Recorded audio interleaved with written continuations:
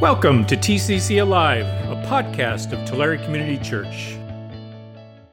Hey everyone, thanks for tuning in. My name is Shane. I'm one of the pastors here at TCC. Welcome if you're new to our channel. I hope that you all had a wonderful Halloween and a happy Reformation Day.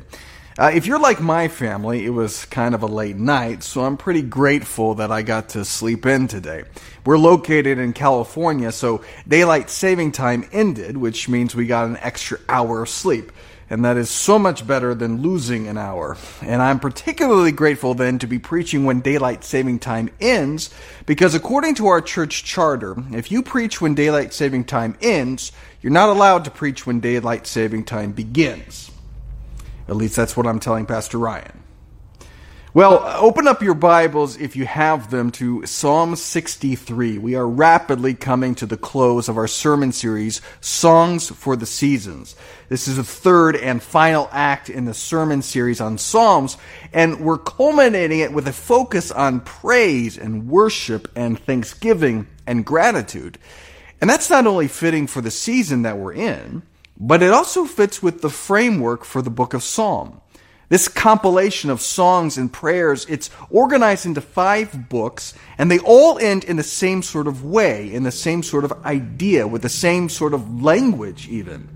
The last sentence in book 1 is this: "Praise be to the Lord, the God of Israel, from everlasting to everlasting. Amen and amen." Book 2 ends this way: "Praise be to the Lord God, the God of Israel, who alone does marvelous deeds. Praise be to his glorious name forever. May the whole earth be filled with his glory. Amen and amen." Book 3 ends with this line: "Praise be to the Lord forever. Amen and amen." Book 4 ends this way: "Praise be to the Lord, the God of Israel, from everlasting to everlasting. Let all the people say, Amen." Praise the Lord. Do you see a pattern emerging? As we've seen, the Psalms deal with all kinds of things and all kinds of circumstances and emotions. You know, there's things like sadness and despair and psalms of lament and worry and anxiety and helplessness. You know, the Bible is so comforting because it addresses reality. We can see ourselves in the Bible. We can see our circumstances in the Bible. It corresponds with reality. It doesn't gloss over our problems. It doesn't just sweep it under the rug or wish it away. No, the Bible faces reality head on. And the reason the Bible can face hard truths is because it is the truth. It has the answer. It doesn't need to pull its punches. It has the answer. We can face all circumstances because we behold the face of Jesus. We have the answer. And so despite all of these struggles and hardships and suffering and heartbreak that the Psalms capture so beautifully, it all always ends in praise. Particularly with the final book, the last several chapters in the book of Psalm are all on praise, building, crescendoing with Psalm 150 that we looked at earlier in our series. Praise the Lord. Praise God in his sanctuary. Praise him in his mighty heavens. Praise him for his acts of power. Praise him for his surpassing greatness. Praise him with the sounding of the trumpet. Praise him with the harp and the lyre. Praise him with timbrel and dancing. Praise him with the strings and pipe. Praise him with the clash of cymbals. Praise him with resounding cymbals. Let everything that has breath praise the Lord. Praise the Lord. So we're following that model as we close in our study of Psalms, focusing on praise and thanksgiving and gratitude, building and crescendoing with our Thanksgiving Day service. How cool is that? I think it's pretty neat. So let's go ahead and start off with Psalm 63. "You, God, are my God. Earnestly I seek you.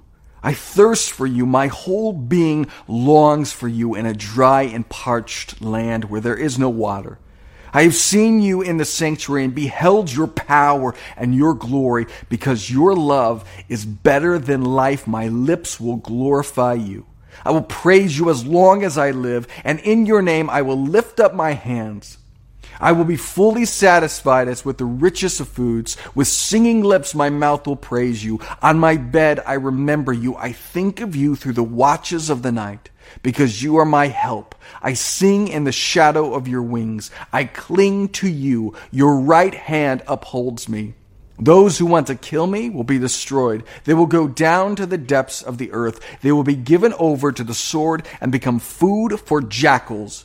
But the king will rejoice in God. All who swear by God will glory in him, while the mouths of liars will be silenced. There are so many breathtaking statements there. The language David uses is like he's infatuated with God, obsessed with God. His mind is captured by God. He thinks about him in the middle of the night. He says, "Your love is better than life." Can we honestly say any of those statements? That our soul thirsts for God like we're in the desert without water, that our whole being longs for him. Can we say that? You know, most Christians have never even read through the Bible. And our prayer life can be inconsistent. Our church attendance can be sporadic. Our worship can be tame. Now, those are things that God gives to us to grow in relationship with him. Do we thirst for God? Do we long for him with our whole selves? I don't think so. I'll just speak for myself. I appreciate God, certainly. I like him, love him even, and I'll even find time to fit him in my schedule. But is God my prime love? Does he sit alone in supremacy with my love? Jesus said in places like Matthew chapter 22, verse 37, "Love the Lord your God with all your heart and with all your soul and with all your mind. This is the first and greatest commandment." If we could get that right, everything else would fall into place. And I mean everything. All of our sins at some point come down to an insufficient love of God. We didn't love righteousness well enough. We didn't love goodness well enough. We didn't love grace well enough. We didn't love justice well enough. Because that's who God is. He's the antithesis of sin and evil.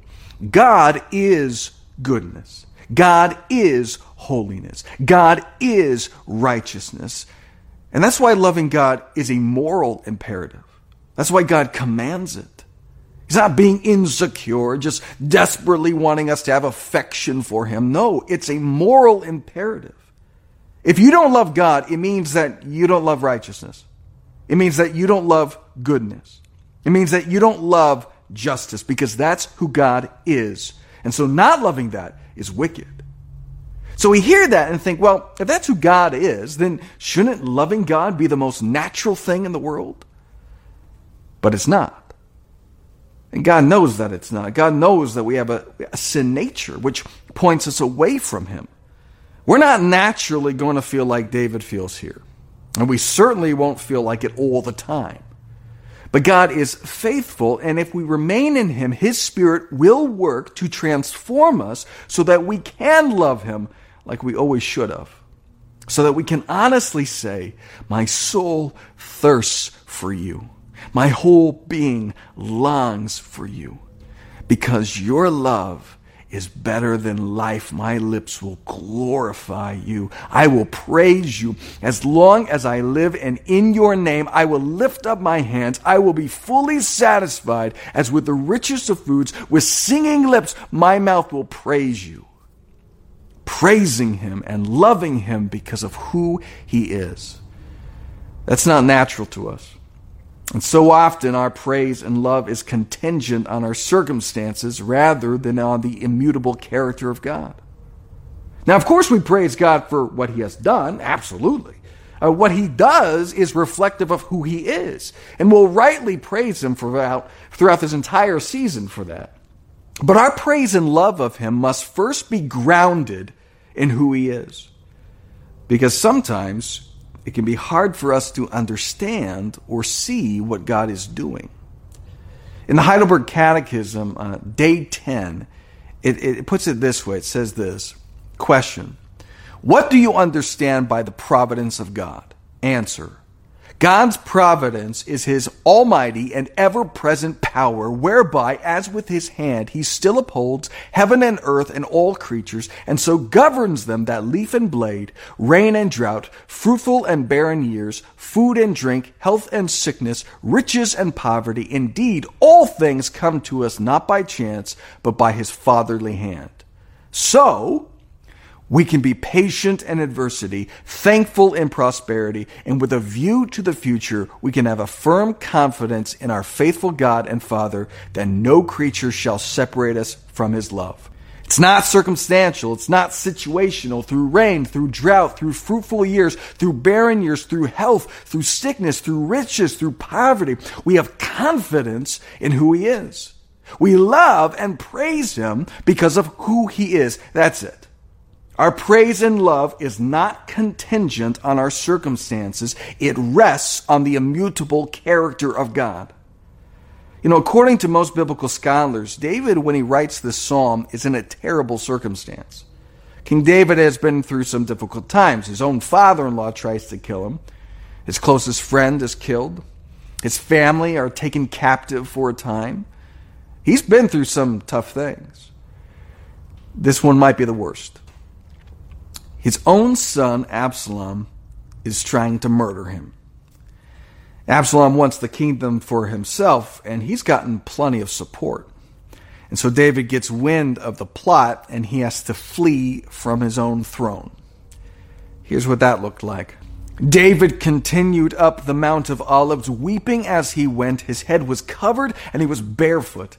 All the people with him covered their heads too, and were weeping as they went up. And they go and they hide in the desert. That's the circumstance that David's in. So the praise that David offers here is not about how great his life is going. It's not going so well. No, this praise stems from who God is. When everything else is stripped away, he sees God clearer, as is so often the case. God's character and nature is what David points us to here. Verse 2, I have seen you in the sanctuary and beheld your power and your glory. Seeing God, beholding God, is the reason for his praise, not his circumstances. I love the picture Pastor Steve gave us of the posture of praise, right? That we raise our hands in exultation as we raise our hands in surrender, as we raise our hands like a child wanting to be up and in the arms of their father. And I think you see all three of those things right here in Psalm 63. Arms up in exultation. Verse 4, I will praise you as long as I live, and in your name I will lift up my hands. Arms up in surrender. Verse 7, you are my help. I sing in the shadow of your wings. Arms up to be held by the Father. Verse 8, I cling to you. Your right hand upholds me. I think that is such a captivating way of thinking about our praise. So it starts with seeing God. We praise God for who he is, not our circumstances, exaltation. And we praise God for who he is, not who we are, surrender. Now that might sound a bit odd. Do we really need to say that we praise God for who he is and not who we are? Well, C.S. Lewis wrote a wonderful book called The Screwtape Letters. And if you're unfamiliar, it's written from the perspective of a demon writing to a demon underling who is working on a patient who is a human and trying to draw the patient away from the enemy, who is, of course, God from the demon's perspective. See if this resonates with you. The demon writes this: we do not have to contend with the explicit repentance of a definite, fully recognized sin, but only with his vague, though uneasy, feeling that he hasn't been doing very well lately. This dim uneasiness needs careful handling. If it gets too strong, it may wake him up and spoil the whole game. On the other hand, if you suppress it entirely, which, by the by, the enemy will probably not allow you to do, we lose an element in the situation which can be turned to good account. If such a feeling is allowed to live, but not allowed to become irresistible and flower into real repentance, it has one invaluable tendency. It increases the patient's reluctance to think about the enemy. All humans at nearly all times have some such reluctance, but when thinking of him involves facing and intensifying a whole vague cloud of half-conscious guilt, this reluctance is increased tenfold. They hate every idea that suggests him, just as men in financial embarrassment hate the very sight of a passbook. In this state, your patient will not omit, but he will increasingly dislike his religious duties. He will think about them as little as he feels he decently can beforehand, and forget them as soon as possible when they are over. A few weeks ago, you had to tempt him to unreality and inattention to his prayers, but now you will find him opening his arms to you and almost begging you to distract his purpose and benumb his heart. He will want his prayers to be unreal, for he will dread nothing so much as effective contact with the enemy. His aim will be to let sleeping worms lie. Do you feel that too? I think that is so on point. Really being confronted by your sin, being smacked in the face by your sin, leads so often to surrender and then repentance and then praise. But when it's just a vague feeling of not doing so great. I snapped at my kids this morning. Not great parenting. Don't feel great about it. Or, I was driving kind of aggressively, being a bit of a jerk on the road. That's not great. Or, this week I really didn't show much patience or understanding with my coworkers. Not a great witness. Or, I think I might have had a little too much to drink the other night. I'm kind of embarrassed. Or, I haven't been too diligent about reading my Bible or praying. All of those little things that vaguely make us feel bad push us away from praise. Where we just sort of feel like, I'm just not in a good place to worship. I'm not in the right headspace for praise. I'm not in a good frame of mind for praise. Well, there are a myriad of ways in which we fail. A myriad of ways in which we do not live up to Christ. But we don't praise God because we're worthy. We praise God because He's worthy. You have to think that David here in our psalm isn't feeling too great about himself. His own son is trying to kill him. He pretty much failed as a parent. His own people are rebelling against him. He's failing as a king. But he turns to God in praise, recognizing that it's not about his success or his worth. It's about God's worth and God's glory. So we praise God for who He is, not our circumstances, exaltation. And we praise God for who He is, not who we are, surrender. And then we turn and praise God for what He has done for us. David says this, "Those who want to kill me will be destroyed. They will go down to the depths of the earth. They will be given over to the sword and become food for jackals. But the king will rejoice in God. All who swear by God will glory in Him, while the mouths of liars will be silenced." David has seen God. He has beheld God, and so he has confidence that, like the Psalms, it will all ultimately turn to praise. And God does deliver him, as He delivers us. He sends us His Son to die for us and to overcome our sin nature, to overcome our failings, to overcome our circumstances, to overcome the troubles of the world, and turns it all to praise. We raise our hands in exultation. We raise our hands in surrender. We raise our hands, and the Father stoops down low and raises us up and draws us to Himself. That's the reason for all our praise. Praise for who He is, who we're not, and what He's done for us. Lastly, Psalm 67 was on our reading plan. Here's what that says. "May God be gracious to us and bless us, and make His face shine on us, so that your ways may be known on earth, your salvation among all nations. May the peoples praise you, God. May all the peoples praise you. May the nations be glad and sing for joy, for you rule the peoples with equity and guide the nations of the earth. May the peoples praise you, God. May all the peoples praise you. The land yields its harvest. God, our God, blesses us. May God bless us still, so that all the ends of the earth will fear him. Praise is not a private matter. Do you know that Judaism is not a proselytizing religion? Jews are really not very interested in making converts. In fact, many contemporary rabbis try to dissuade people from converting.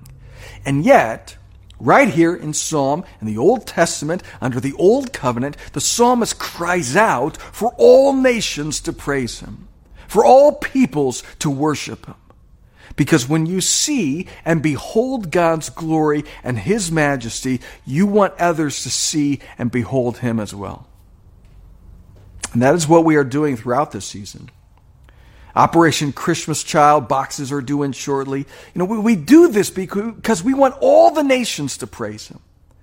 Thanksgiving outreach is coming up. We do that because we want all peoples in our community to praise him. The purpose of evangelism is to increase the praise of God throughout the earth and to add more and more members to the heavenly choir. Praise is not a private matter. So we're going to respond in praise. I can think of no better way to close a sermon on this theme than to let his people express their praise to him. So we're going to sing a song. And it's a song we actually sang last week. But as I was listening to it, I was thinking, this is Psalm 63. Thirsting for God, longing for God with our whole being, because there is nothing better than him. There is nothing better than him, because his love is better than life. No matter our circumstances, no matter our failures, it all turns to praise because of who he is and what he's done. Thanks for listening. If you want to know more about the ministries and mission of Tulare Community Church, visit us at tccalive.org.